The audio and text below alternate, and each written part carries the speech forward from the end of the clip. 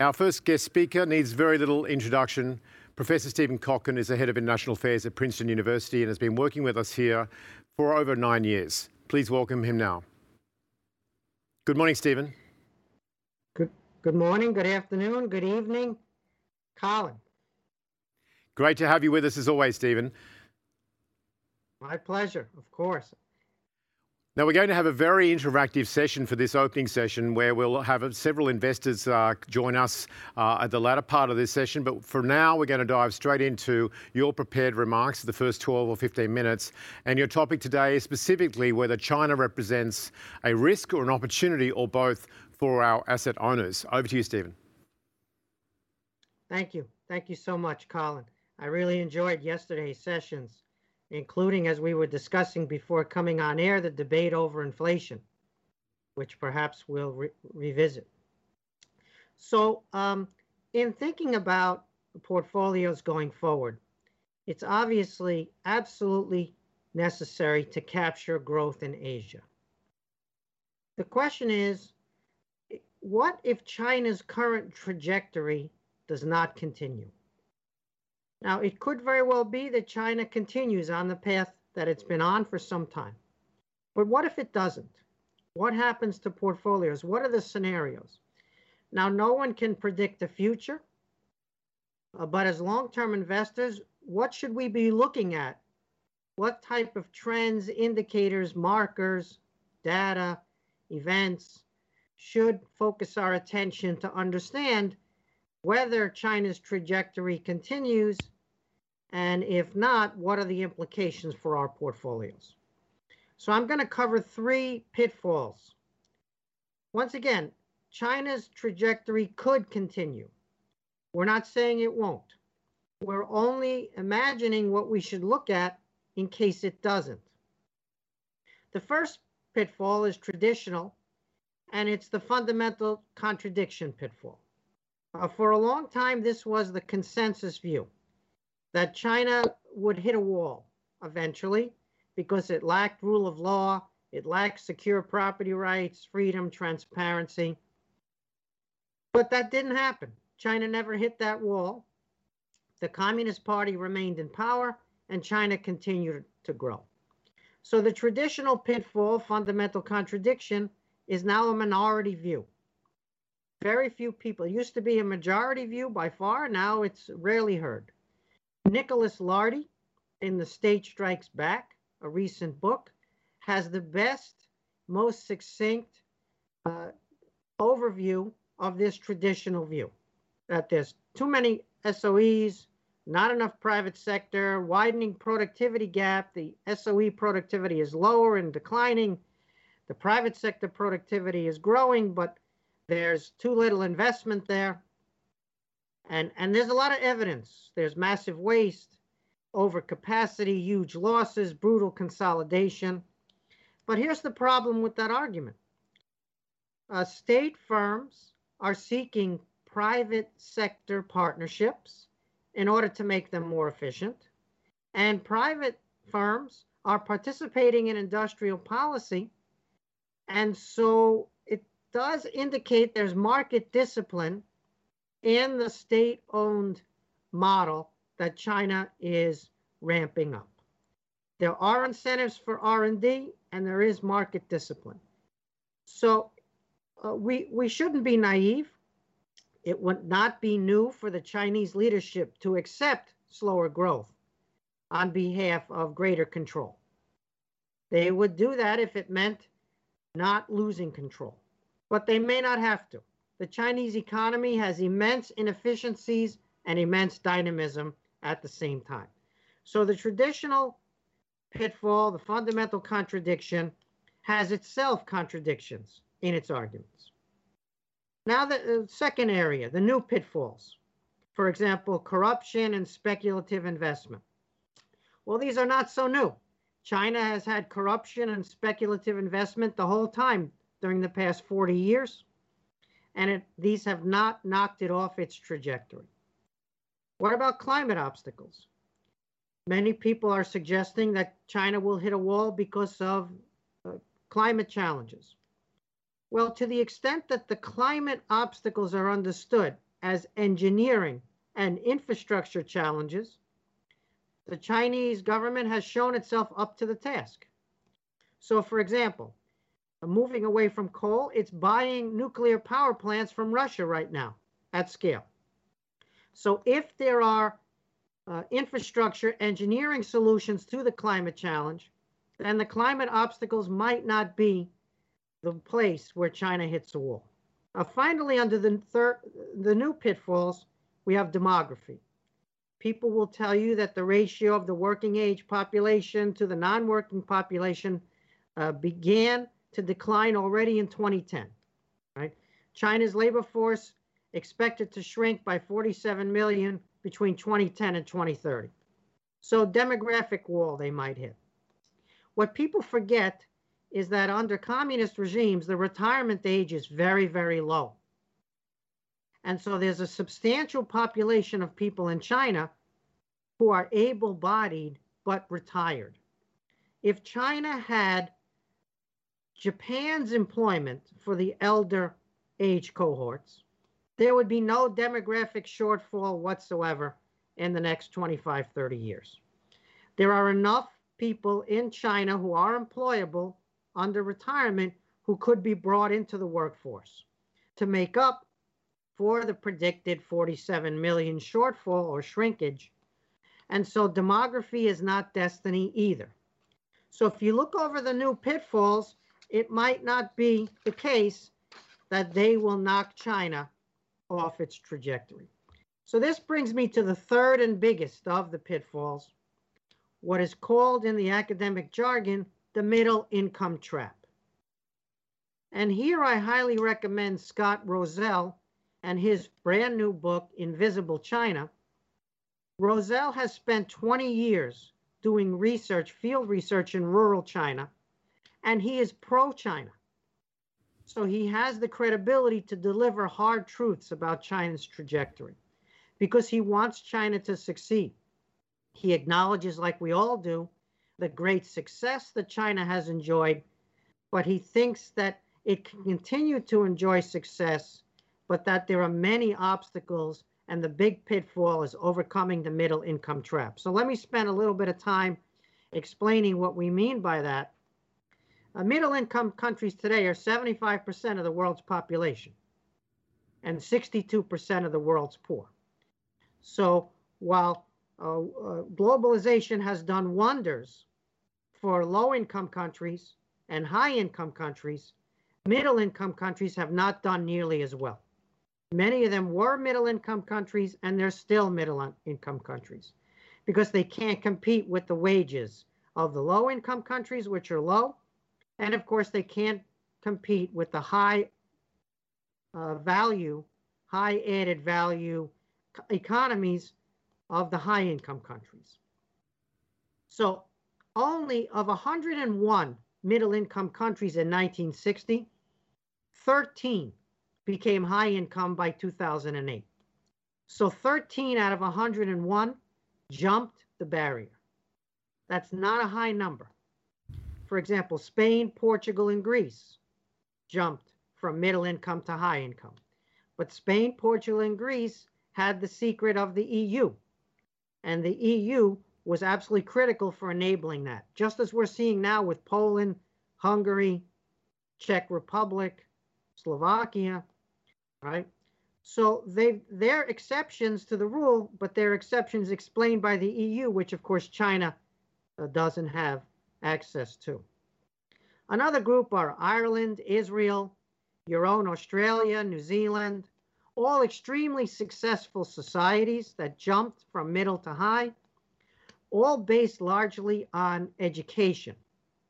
Very high investment in human capital as well as physical infrastructure. And then, of course, we have the big category, the biggest and most important, Japan, South Korea, Taiwan, Singapore, Hong Kong, the Asian group. All of them had extremely high levels of education across the population when they were middle-income countries because of deliberate investment in education. Spain, Portugal, and Greece had lower human capital when they were middle income, but once again, they had the EU mechanism. China's human capital is more like Mexico in the 80s or Turkey. It's not like South Korea or Taiwan when those were middle income countries. In fact, China has the lowest attainment, the lowest level of human capital of the entire middle income world. China has 30% of the population with high school or above. No middle income country below 50% has ever become a high income country. And so China has 12.5% college educated among its population, and 12.5% times China's population is a huge number. But it has 70% of its population uneducated and unskilled for the most part. Looking more, as I said, like Mexico than Taiwan or South Korea or Singapore or Hong Kong. Now, Mexico was called the next Taiwan in the 1980s. But of course, Mexico hit a wall. Its low human capital when factory jobs began to disappear meant that the growth story ended in Mexico. Investors pulled out. There were not enough skilled, highly educated workers to invest in higher value added in Mexico as wages rose.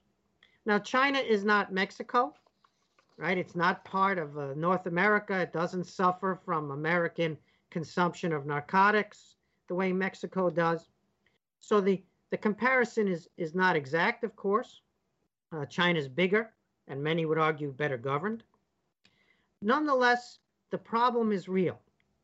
30% maximum high school attainment, 70% unskilled and uneducated, unprecedented for middle income country at that level to rise to higher income.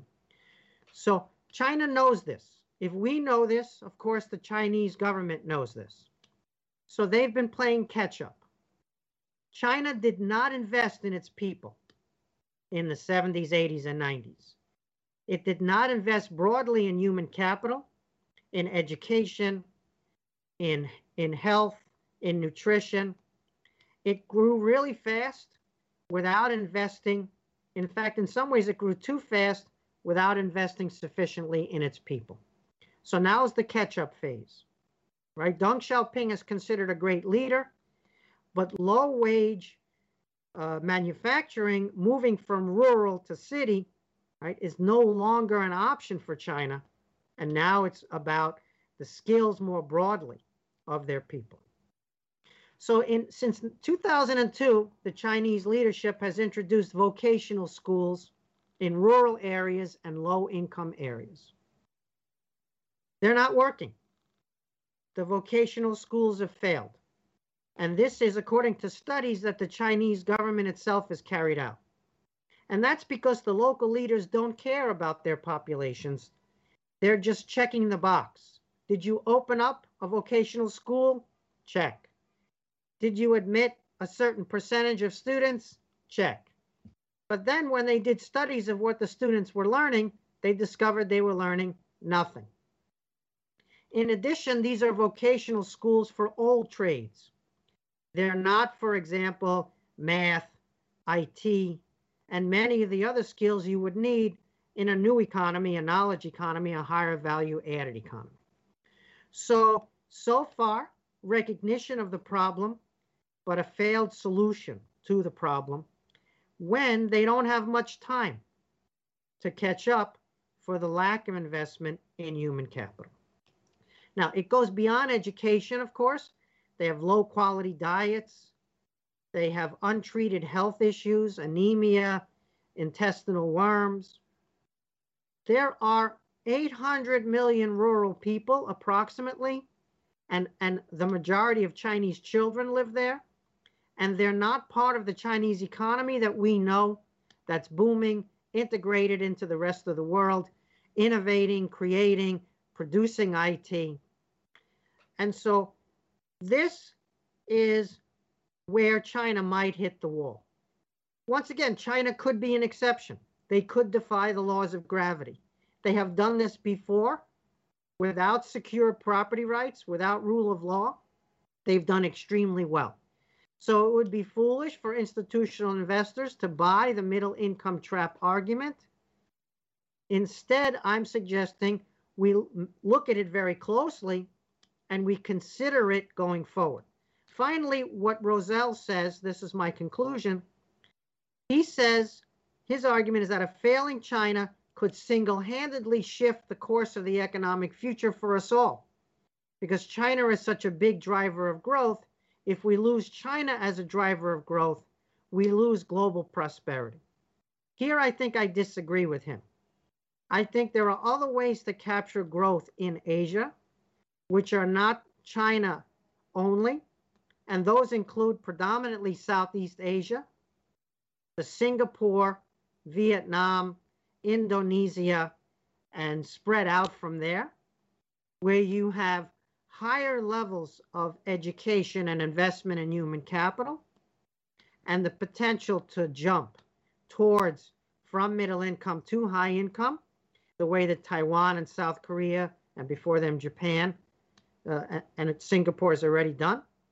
And so in the end, it might well be that China doesn't continue on its current trajectory, but that for portfolio managers, there are alternatives to capture Asian growth. Thank you, Colin. Excellent. Thank you, Stephen. And you've certainly painted a very clear and deep picture. We're going to talk with 5 investors in a moment with their questions. If you've just tuned in, you're watching Professor Stephen Kotkin, and we're talking about whether China is a growing influence or a threat or an opportunity or all of that. A book has just been referenced, which has been recommended by Professor Kotkin. I'm holding that book up for you now. Invisible China by Scott Rosell and Natalie Hell, How the Urban-Rural Divide Threatens China's Rise, if you're interested in going and collecting that. I'm going to go straight to a video question, which is from Jay Willoughby. Jay is the Chief Investment Officer of TIFF in the United States.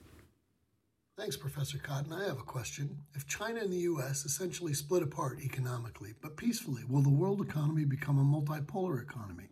And if so, will the diversification provided by investing in Chinese stocks be more valuable than it is today or less? Yeah, Jay, that's really the question I was hitting at. And so the answer is, you could be right. It could well be that the decoupling of the American and Chinese economy, of course, which has gone very far and could go farther, is actually not necessarily a threat to portfolios. In other words, we are already seeing supply chains moving out of China, and we're already seeing many firms relocate, not necessarily because they want to leave China, but because they're hedging. However, some are leaving China because of the wage problem. Wages are rising. And so this is where we see Vietnam as one of the great growth opportunities going forward. But all of those countries in Southeast Asia are connected to China. So in fact, decoupling of America and China doesn't necessarily decouple from China for investors. Because when you're in Indonesia, when you're in Vietnam, as just 2 examples, you also benefit from Chinese demand for the products in those countries as well.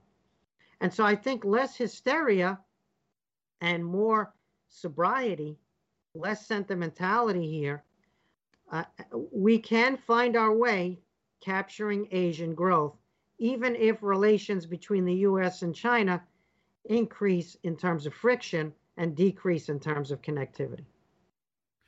Thanks very much. And we'll go to our next question, which is open to all of this methodology, rather, is open to all of you now watching. If you go to the right-hand side of your screen, you're welcome to submit a live question. They'll be filtered by our producers and will come through to me here on my laptop. The question that has come in live is from Justin Lowe. Justin is the head of fixed income at Sun Super here in Australia, which is a $66 billion pension plan. Thanks for staying up late, Justin. I realise it's already 10:20 p.m. here. The question is, Josh Rogan's book, Chaos Under Heaven, details the CCP's tactics of blackmail, repression and counter-programming within and outside of China's borders. How should Western governments respond to this threat, particularly as markets are intertwined? Professor Cochrane. Yes, he's right.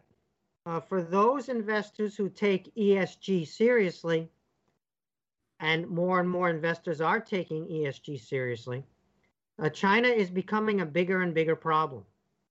Can you justify, on the one hand, talking about ESG metrics in your portfolio, and on the other hand, being deeply exposed to China when the Chinese regime fails the G standard in most ESG calculations? And so here I would suggest we're going to see a bifurcation. We're going to see the Wall Street firms understandably wanting to capture Chinese savings. There's enormous wealth available to manage in China because it's a growing income country in the cities, and those people have high savings rates. And so for any money manager, that's an extremely attractive proposition that you need to be part of. And Amundi International was one of the leaders in getting in the Chinese market and getting a 51% ownership share of a money manager in China. And now we're seeing other firms follow, Goldman and JP Morgan, for example, just to name a few. But there's going to be a stampede on the Wall Street side. But then for others, it's much more complicated, because if you sell T-shirts, you buy cotton from China, or you're exposed to the sneaker market, for example, shoes, then the ESG is very front and center for you. So portfolio investors are going to be challenged, not just with whether Chinese growth continues, which was the subject that I dealt with, but how to apply ESG metrics to their exposure to China. Now that we have index fund exposure to China, which is growing, in some ways the problem is only deepening. And so everyone's going to have to look at their portfolio and the money managers that they're engaging to see if they're living up to their ESG promises vis-a-vis China. But once again, that doesn't mean losing growth in Asia. There are other ways to capture Asian growth, potentially. And it's now rather apt that our next investor to bring on for a question is arguably one of the best pension plans for ESG in the world, and that's CalSTRS from California. So I welcome Geraldine Jimenez to now join us. Geraldine is the Director of Investment Strategy and Risk at CalSTRS, and I note that you are on our line and getting tested out at 4:30 a.m. your time, and it's now about 5:24 a.m. your time, Geraldine. So thank you so much for your commitment in being with us all around the world from California so early in the morning. Good morning. Good morning, Colin. What's your question for the professor? Go ahead. Well, gosh, after hearing you speak, I have actually a lot of questions, but I'll go ahead and just focus on one in particular. I want to reconcile your comment that demographics aren't a problem now that they've moved away from the one-child policy, right? I understand there's this huge change coming. And then you mentioned that over 70% of the workforce isn't trained. So do they really have enough workers in the future if they haven't trained them and they haven't invested in it? And what does that time horizon look like? You say there's not a problem, but when would there be a problem? Yes, Geraldine, thank you for forcing a clarification on that.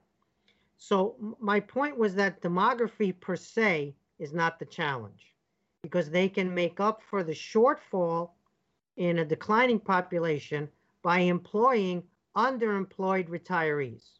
This is a problem that we would understand very well here in the US as well, right? We have many people retirement age still working. The problem for China is a shortfall of qualified workers, of skilled workers, of high value added workers. So it's not the numbers alone, it's the quality of the human capital. That's the problem. They don't have enough qualified workers for a knowledge economy, not even close. They're so far behind. They're behind everyone in this regard. Once again, the lowest level of education attainment for middle-income countries today. So your point is well taken. They have enough people potentially if they tap retirees, but they don't have enough people to do the jobs of the future. And so the catch-up that they're involved in now is a catch-up of hundreds of millions of people that they have to bring into a knowledge economy or potentially hit a growth wall. Now, once again, they could defy gravity. They could have a high value added economy in the cities and in the coastal areas and be a high income country there, and then be a low income country or a low middle income country in much of the rest of the interior part of the population. And so they could be a bifurcated economy. But what we see in those cases, as we saw in Mexico, is they run out of skilled, highly skilled workers and investment tapers off. They can't grow anymore. And the growth hits a wall. So will that happen to China? None of us know, and I certainly don't know. But is that something we should watch? Yes. Not only watch, but prepare for by positioning our portfolio for the scenario should that happen. So Geraldine, given you were up so early, I'd love you to ask your next priority question. And also, if you could frame the conversation we were just having a moment ago around ESG. CalSTRS is a global leader in ESG. How does that figure into your deployment of capital into China?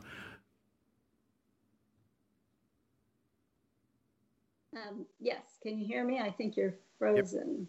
Yep. Okay. It's a great question. We recently just had a discussion with our board over the last year regarding China, and definitely the G is, as the professor noted, was a concern to our board. As you know, we also have, or maybe you don't know, there was some federal legislation where they're talking about pension plans not being able to invest in some Chinese companies. So we definitely are aware, feel a lot of pressure, yet we agree with the statement yesterday that you need to diversify your portfolio east versus west to avoid some of the interest rate risk that we all think is coming. So I was very interested in your comment of how to get exposure outside of China, and then as an external investor. So, but what are your thoughts, Professor, about the transparency? Do we really understand, especially with companies with government-owned enterprise being a major owner? Can we feel confident in the information we get on Chinese companies and trying to manage the G on the governance? Yes, Geraldine, we don't want to paint China with a single brush. China is enormous, complex. There are many companies which do very well on the G, even though they're located predominantly in a country where the government itself doesn't do well on the G, but the companies do well on ESG, for example. And so institutional investors will have to make a choice, right? Whatever the federal law might or might not be, you have to make a choice. Is the G the Chinese government, or is the G the companies that we're investing in, which could be better behaved than some Western companies in this regard, right? So those are we have to walk fine lines here. It's not an either or, cut and dry, black and white. There are significant challenges, no question, but running away because China commits genocide in Xinjiang potentially punishes all of those Chinese people and workers, as well as your own retirees, who might benefit from well-performing ESG companies inside China that are doing the right thing. So one has to, I think, be a little bit more micro rather than only macro in making the decisions. But it's clearly no longer business as usual where you can ignore the ESG as your pension fund is showing. Thank you. Well, Geraldine, thank you so much for joining us from CalSTRS this morning, your morning, and please stay watching the rest of the program. I'm going to invite two other investors to join us now. We'll see you next time. Thank you. Yeah. And now I'd like to welcome two different continents, and that will be Tony Bricado, who is the Chief Investment Officer of Barclays Bank Pension Fund in the United Kingdom, and Olivier Rousseau, who is the Executive Director of FRR from France, the Sovereign Fund of France. Both gentlemen known very well to Professor Kotkin. Good morning, gentlemen. Thanks for joining us. Good morning. Thank you. Good morning. I'm not sure we are from two different continents. I know the channel got much larger recently, but it's still, I would hope, the same continent, the UK and us, right? Sorry, perceptions are changing, Olivier. I've just been stuck in Australia for so long now, I forgot that you were quite the same continent. I apologise. I'll start with you, Tony. I know you've both got a bunch of controversial counter arguments and questions for Professor Kotkin. So let's dive straight in. Tony, what are your thoughts on what Professor Kotkin has spoken about this morning?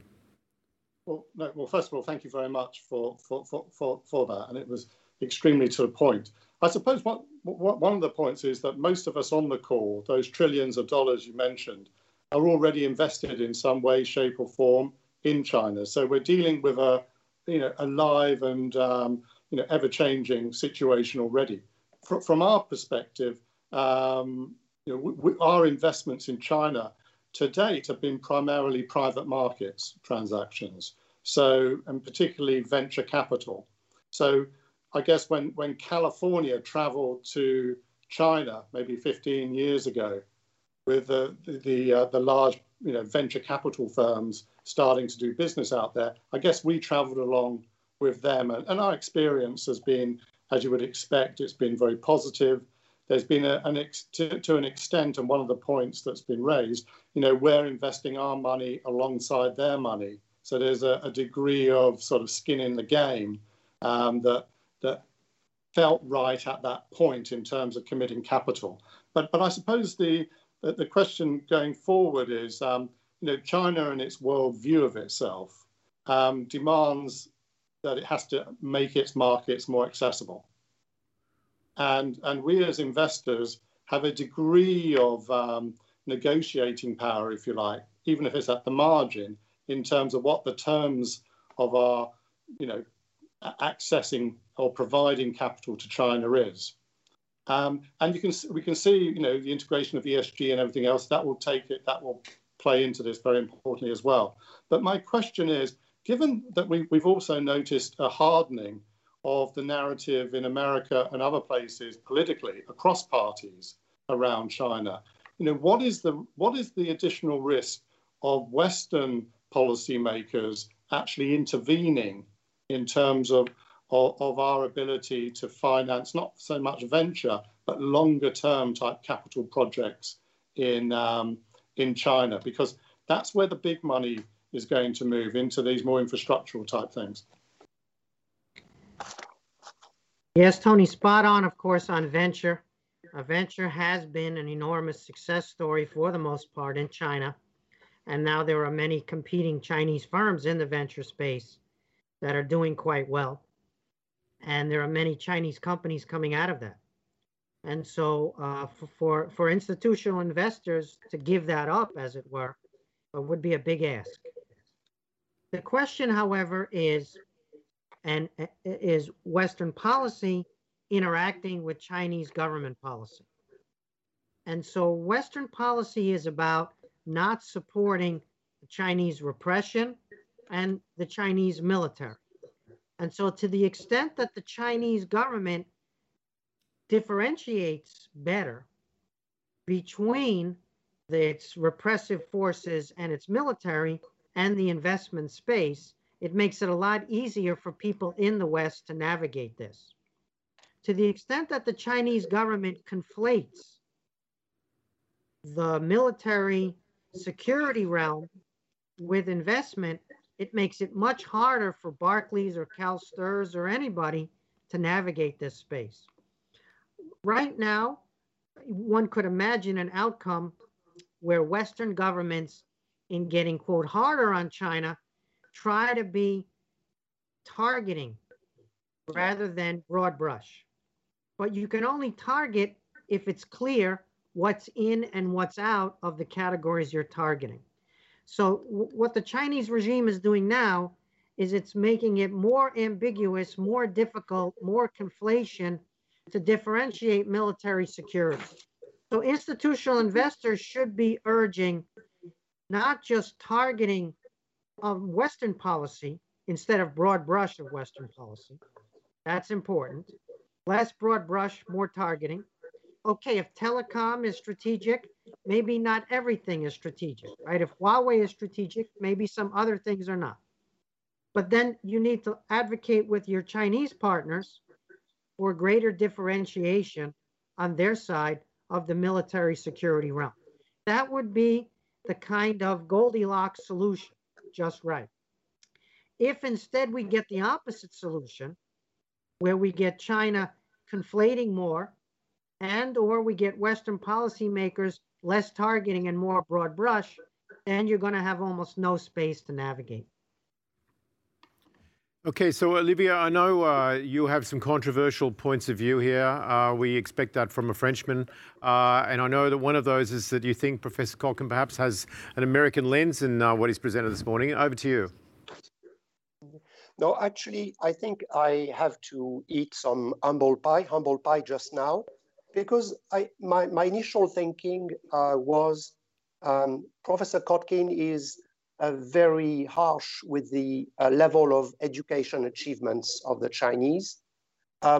Maybe we are victims of the propaganda, but in a way, you know, we think of Tsinghua making big progresses in the rankings of Chinese universities. We have the perception that there are millions and millions of engineers, very high quality engineers, coming to the market and populating the big tech companies in China. So maybe my mistake here is a matter of proportion.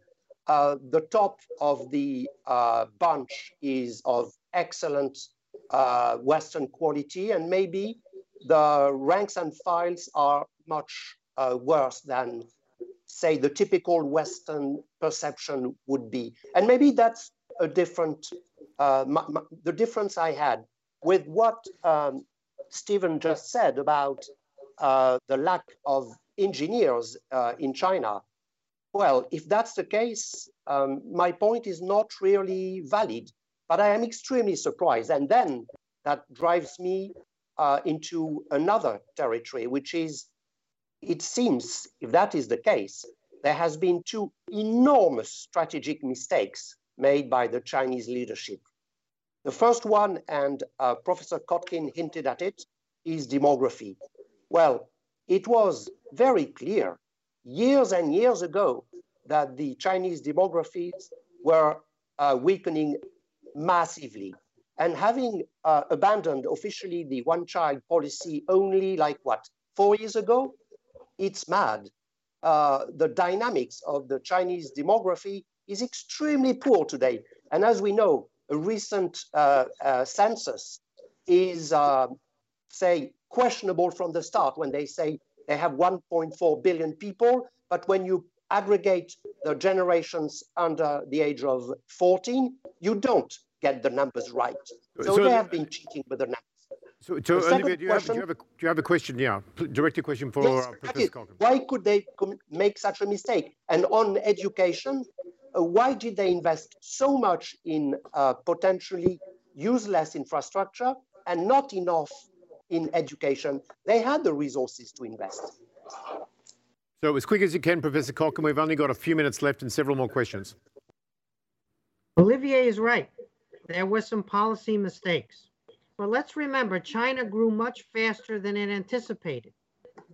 We were shocked by the speed of Chinese success, but so was the Chinese leadership shocked by the speed of their success.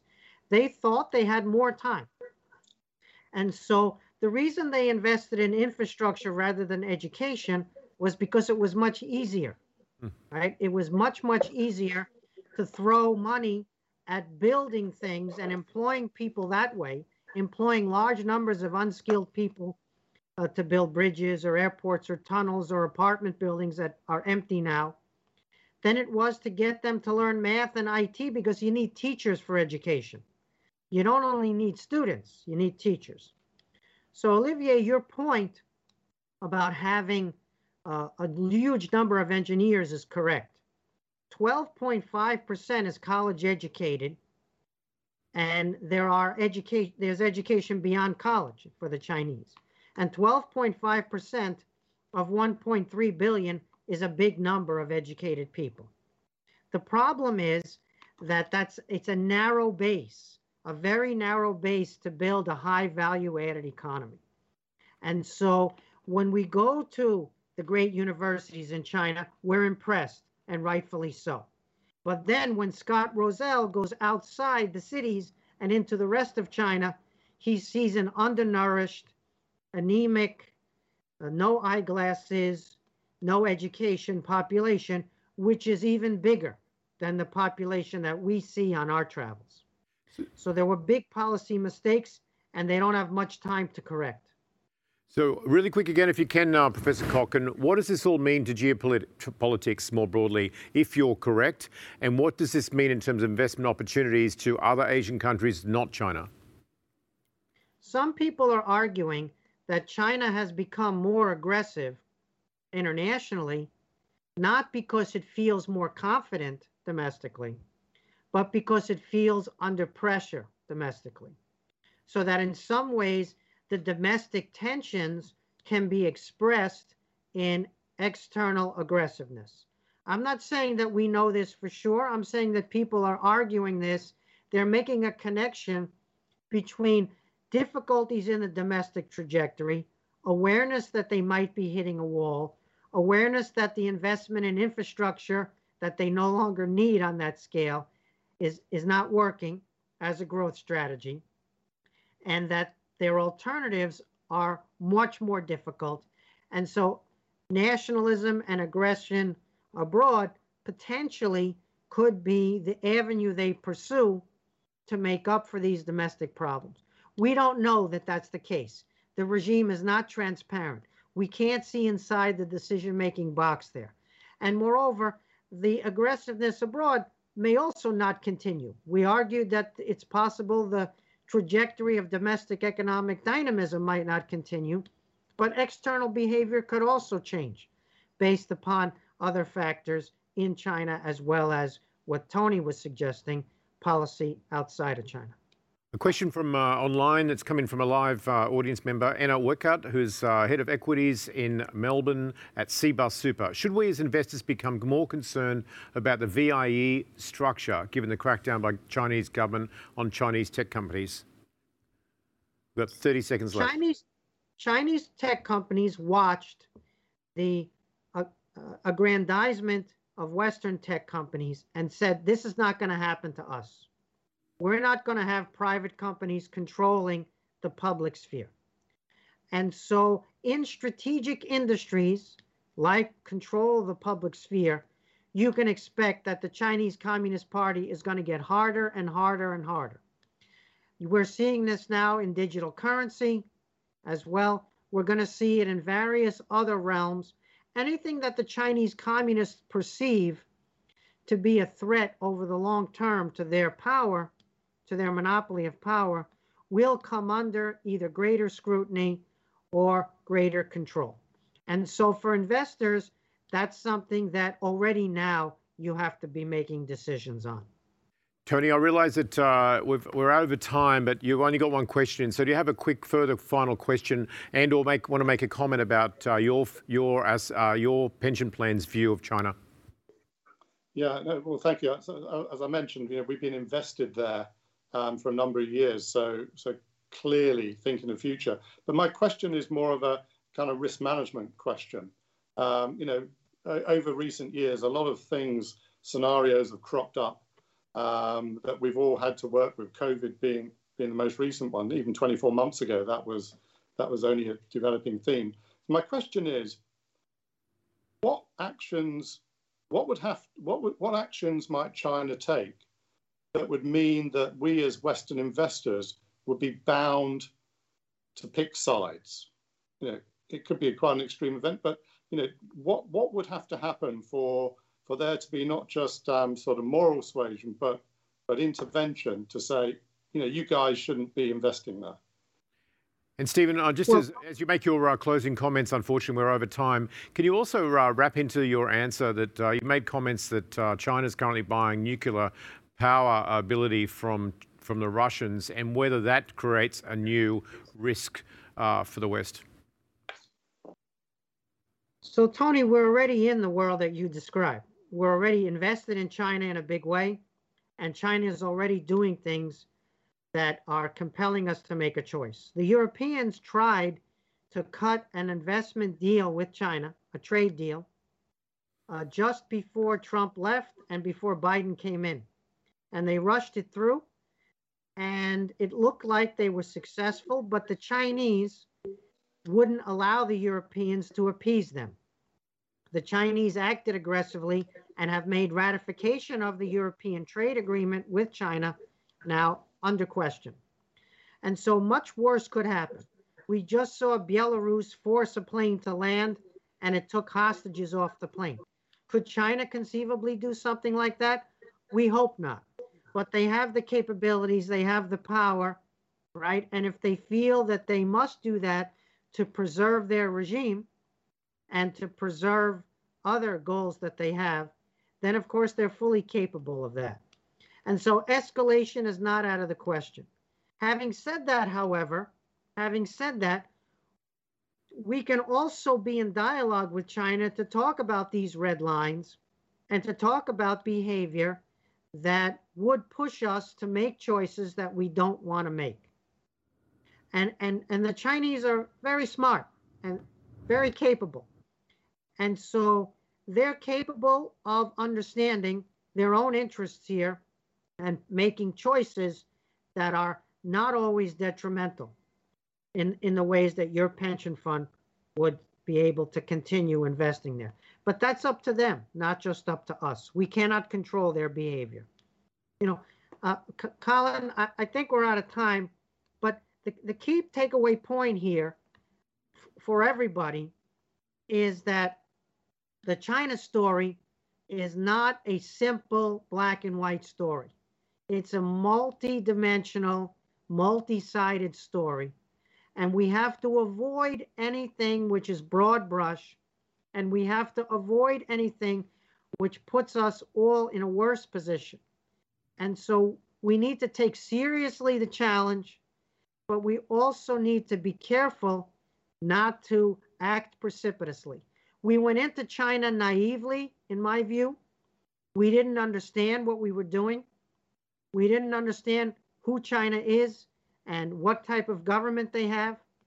But now we don't want to make the opposite mistake of going completely into the opposite side now and saying, we had illusions and now we're smarter and now we know what we're dealing with. In fact, we still don't know. Our education on China still has some ways to go. But if you read the Nicholas Lardy book, and you read the Scott Roselle book, and you have an internal debate in your organization about which one of them is right and why, I think it would be very helpful to advance your ability to understand where China is and might be going. As always, Professor Cochrane, an absolute thrill to have you join us. Thank you for taking the time from New York today. Olivia from Paris and Tony from London, great to see your smiling faces. Thanks for also being part of today's Fiduciary Investor Symposium. Please keep watching, and we must leave it there. Take care and see you soon. Bye-bye.